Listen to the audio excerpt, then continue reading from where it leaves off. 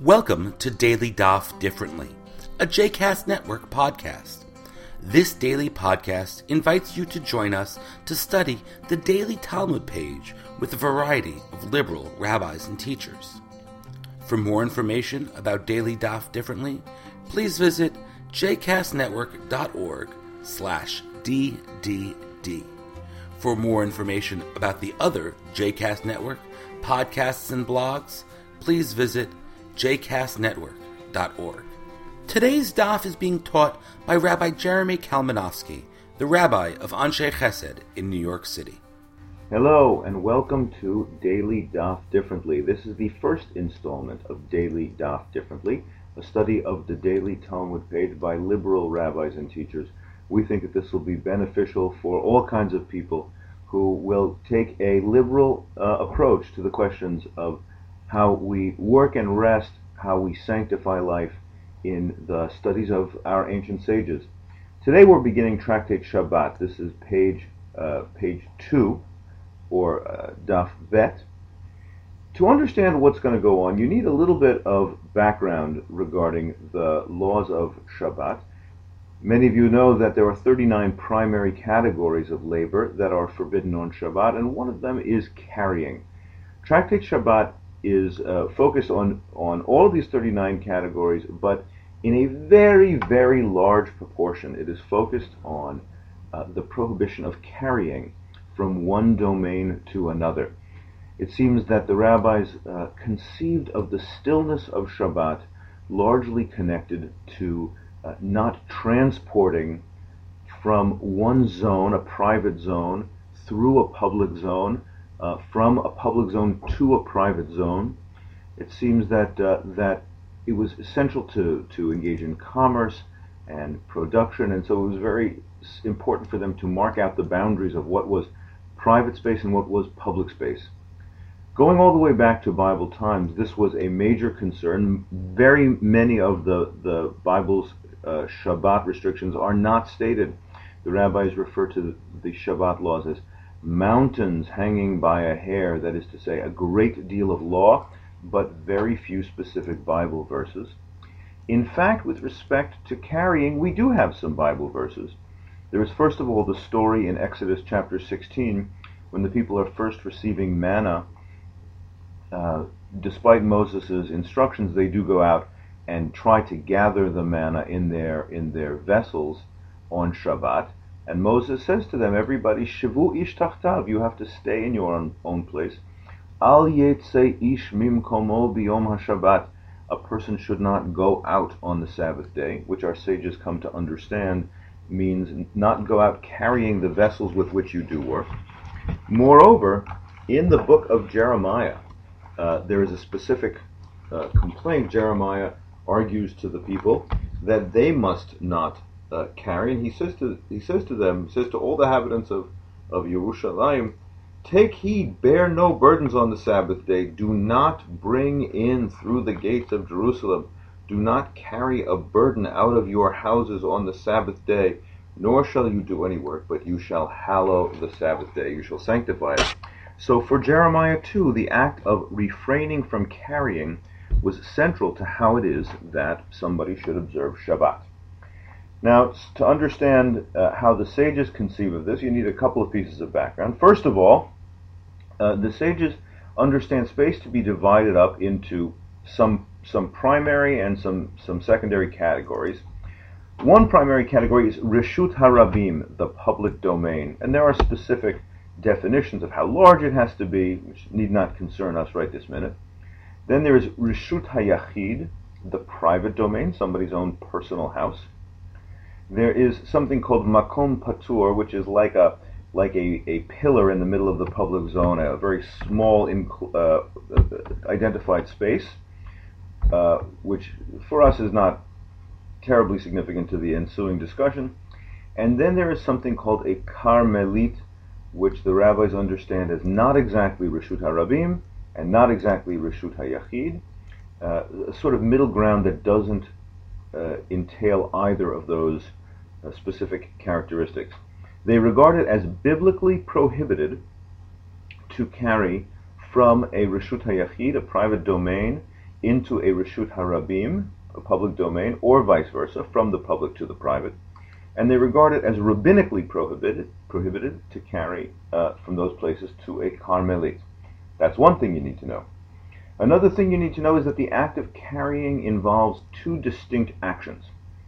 Akira and Hanacha, that is to say, it involves two distinct actions. You cannot oker something, you cannot pick it up out of one domain, and you cannot lahaniach something, you cannot lay it down in the other domain. So there are two distinct parts of carrying.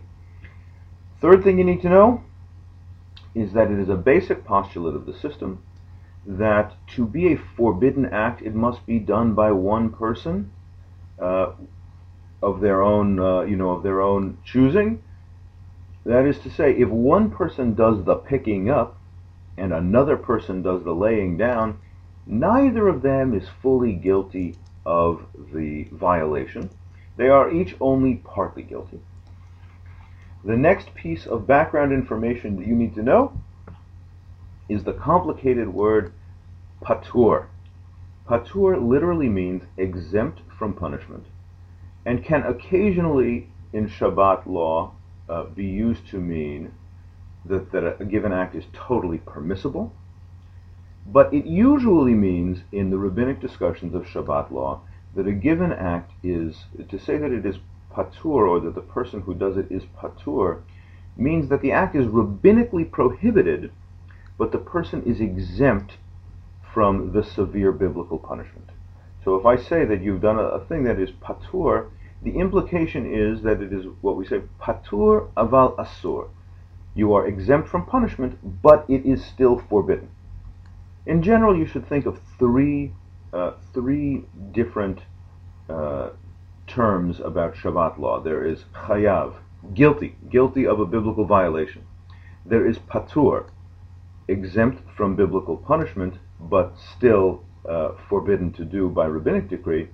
And finally, there is mutar, that this is a totally fine act to do. It does not violate Shabbat at all. Now, with that background in place, we are prepared to actually read the text.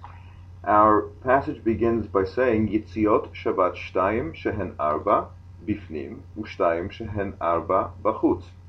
There are the laws of transferring are two within that are four without. And that's a confusing phrase, but the text goes on to explain. It imagines a poor person standing in the public street and a householder, that is to say a rich person, standing inside.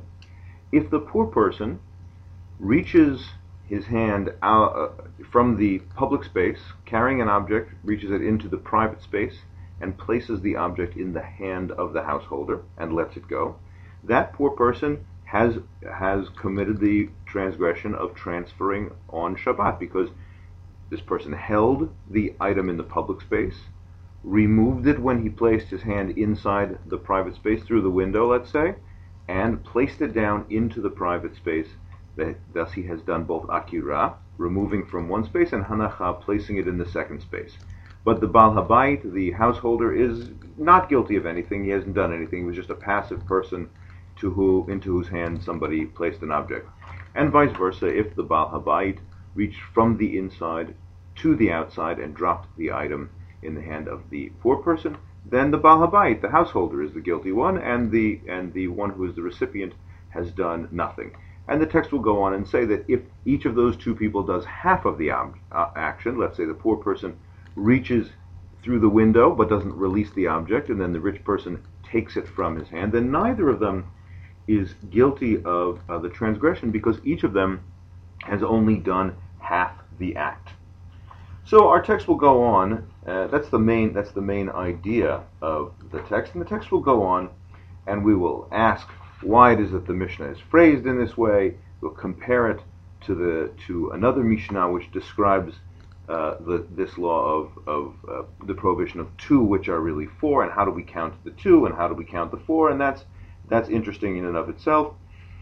The text will ask about the term yitziot, the goings out. Well, how come it's called yitzia and not hachnasa? How come it's called the carrying out and not the carrying in? Each of those terms are equally applicable.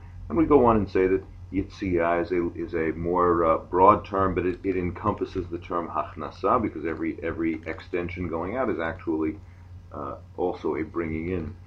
The last thing I'd like to note about today is that in this Mishnah, as with many Mishnayot, there is a sort of an embedded story. This Mishnah doesn't say Ruvain stands outside and Shimon is within the house. They say the Ani, the poor person, is outside and the Bal Habayit is inside. I think that rabbinic literature is often underappreciated for its literary characteristics, its literary quality. And I would recommend that people, when they read Mishnaic stories or Talmudic stories, ask yourself to try to imagine, what's the story here? What is the story embedded in this example? A poor person seeking tzedakah on Shabbat, a rich person within the house having the power to give tzedakah on Shabbat. I think it raises a whole set of literary detail and power that are in and of itself interesting. And that would be something that you can think about as you read additional stories. That's a brief daily daf differently, and we look forward to you joining us tomorrow.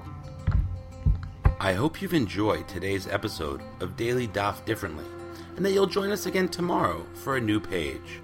The music at the open and close of this episode is Ufros from the Epicurus album One Bead, available on Bandcamp, iTunes, and Spotify.